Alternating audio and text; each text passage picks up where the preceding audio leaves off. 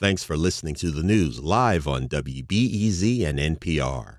The WBEZ stream sounds great in the kitchen on your smart speaker and anywhere on the WBEZ app. Listen every day. What's up, Chicago? I'm Erin Allen, and this is The Rundown. So it goes without saying that there is nothing like the internet. It serves us in so many ways.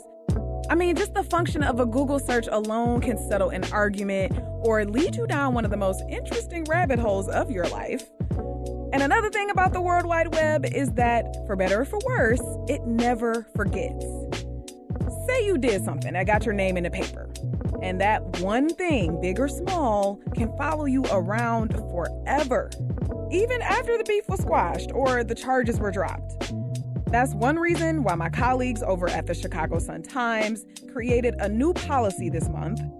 It's called the right to be forgotten.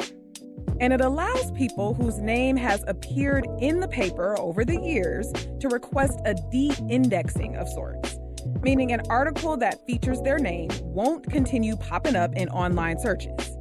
Everybody deserves a second chance. Yeah. And if we can, as a newspaper, do a better job of protecting the privacy rights of individual citizens, it would help the community heal. That's Mary Mitchell. She's a longtime columnist and director of culture and community engagement at the Sun-Times. She crafted the Right to Be Forgotten policy with a few other people at the paper, including Jennifer Coe, the executive editor at the Sun-Times. They're both here to talk about making this process a reality, starting with Jennifer explaining how they ended up with this policy and how it works. We've been covering crime for a long time at the Sun-Times, and in a lot of cases, we have in the past covered arrests where eventually the arrests end up being dropped, dismissed, expunged, or reversed. Anyway, they don't result in a conviction, or sometimes they don't even, go to trial. And what we were hearing from the community in a lot of cases is people were saying that their lives were being disrupted or harmed, or like they were having a lot of challenges or difficulties because of that information now being available like pretty easily online through Google search. So what this policy does is it gives people a pretty easy, simple form to fill out to request that we review a previous article that was pertaining to a crime or arrest or some sort of allegation. And if we find that the public good of keeping it up does not overshadow the kind of individual harm, we will de-index it from Google search so that it's still in the archive, it's still in the record, but it is not something that will come up first when somebody searches this person's name, for instance. Okay. Mary, you and your colleague, Deputy Managing Editor at the Sun-Times, Norm Parrish, are spearheading this effort, and I wonder what brought this to your attention in the first place. Well, it really falls in line with the George Floyd police killing.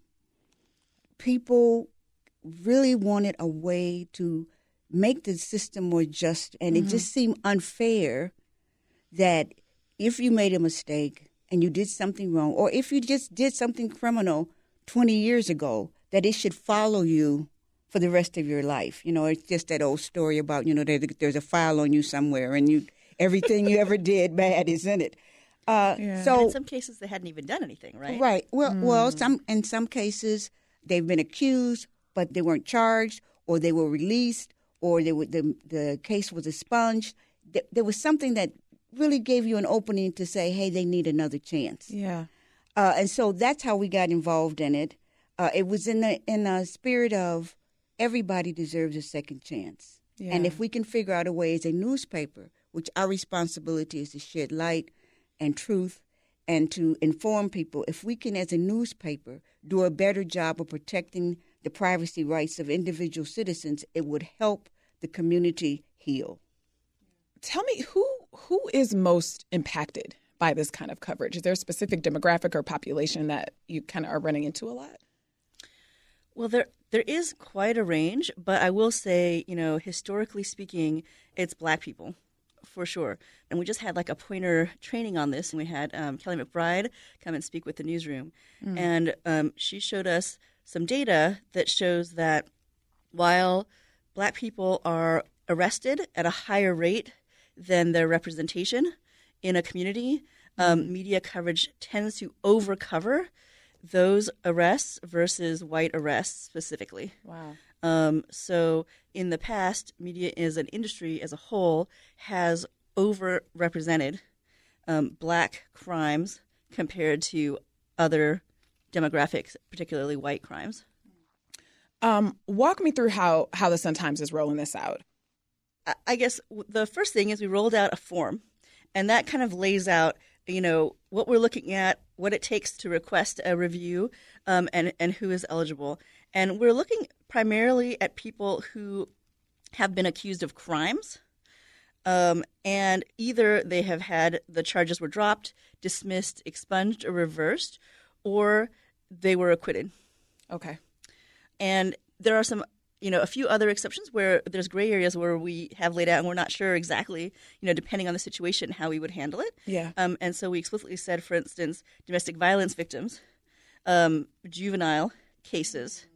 There's, other instances that we may not have thought of yet where these cases may deserve a second look. And all we're asking for is sort of like, what is the evidence? What is the situation? Like, why do you want this to be reviewed? Yeah. And, to give us like a way to identify the story, a link, The website says requests have to be submitted by the person affected.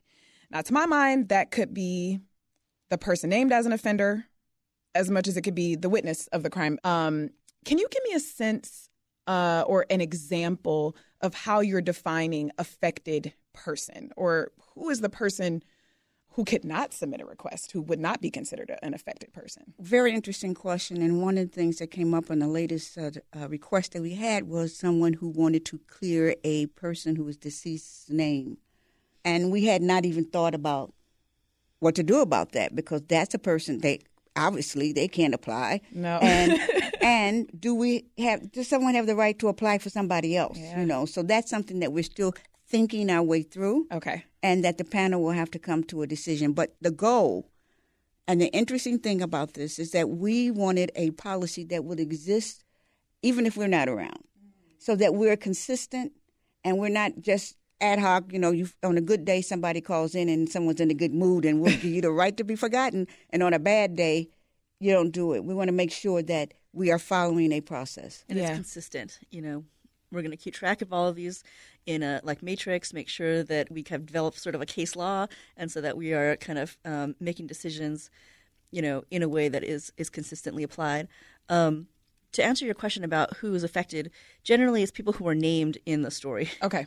Because we're talking about Google search and whether the story will be de-indexed or not. And so if nobody is finding the person in association with the story, or they don't fear that there's a fallout based on a close association with that person, like in the case of somebody who's deceased, it would have to be probably the next of kin. But in most cases, it would be, I think, somebody who is named in the story or who would see a significant impact in their lives based on people finding this easily on search. Yeah. Okay. Now, I know there are some folks that are listed in the policy who are specifically ineligible to apply for this. We got elected officials, folks running for public office. Just a little devil's advocate question. Why would they be excluded if they, say, have an expunged record or were exonerated as well? Well, our thinking was that someone who is running for public office, you have a right to know everything about their background. I mean, you give up the right to privacy when you become a public person and a public figure. Interesting. So it's not the same as a citizen. This is what you can expect if you're going to run for public office. Or police officers, for instance, if they had charges against them in the past, if they wanted to go to another state and look for a job, wouldn't it be fair that new situation understand what this person had done in Chicago? Yeah, in cases where there's a big public benefit and a reason for people to know this information, again, we are a paper and that ultimately is our goal. But we are going to be, like I said, always weighing that with the harm to the individual versus the good to the public. Yeah. I could definitely see this bringing up conversations about how to report on crime going forward, especially in a big urban city like Chicago. I would love to hear how the way you think about crime reporting has changed over the years. I'd love to hear from both of you on that. Jen, can you start? Yeah, our policies have changed a lot over the years, long before I have gotten here. Like, we don't use mugshots, we don't name sexual assault victims, things like that. And then also, we used to cover a lot more of all of the crime blotter stories.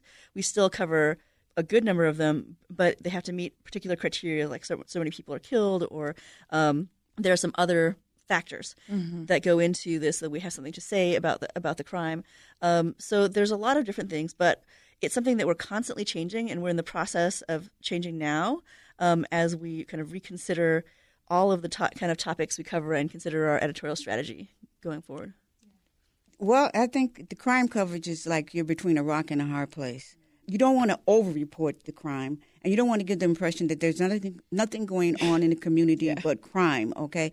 I think we've found a healthy balance. I mean, you can find stories in the Chicago Sun-Times that are very positive stories and give people hope, and you can also see stories in which people are informed about what they should be looking out for. For instance, if there's a lot of carjackings in my neighborhood, I want to know about that so I know how to protect myself, and I think that people have a right to know that. But at the same time, I also know that we should also be uplifting and profiling the positive things that go on in the neighborhood so people have a sense of there is some hope. Yeah. It's so well said. And, we've been doing these community listening sessions every month. We're going to a different neighborhood. And this is something that we're hearing a lot from all of the community so far that we've been to. People do want to know what's going on. They do want to be informed. They don't want us to not cover the bad stuff, but they also don't want us to over-cover it as a kind of percentage of our coverage, because they also want to hear, want people to see the balance about Chicago, because especially nationally, I think people feel that Chicago has this reputation that is actually not really in line with what's actually happening in terms of crime.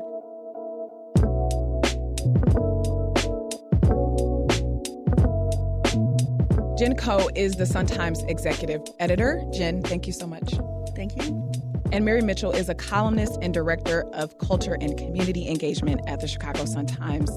Mary, thank you. Thank you for the invite. To learn more or to request a review of a story that features your name, head to chicago.suntimes.com.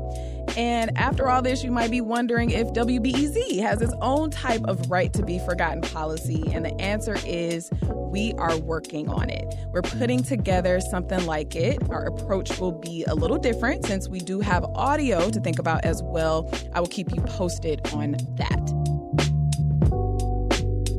And that's it for today. Thank you to Justin Bull, Sarah Stark, and Lauren Frost for producing The Rundown. Haley Bloomquist was the engineer for this episode, and our theme music is by Louis Weeks. If you love The Rundown, rate us, review us. It helps more people find the show. I'm Erin Allen. Thank you for listening. I'll talk to you tomorrow.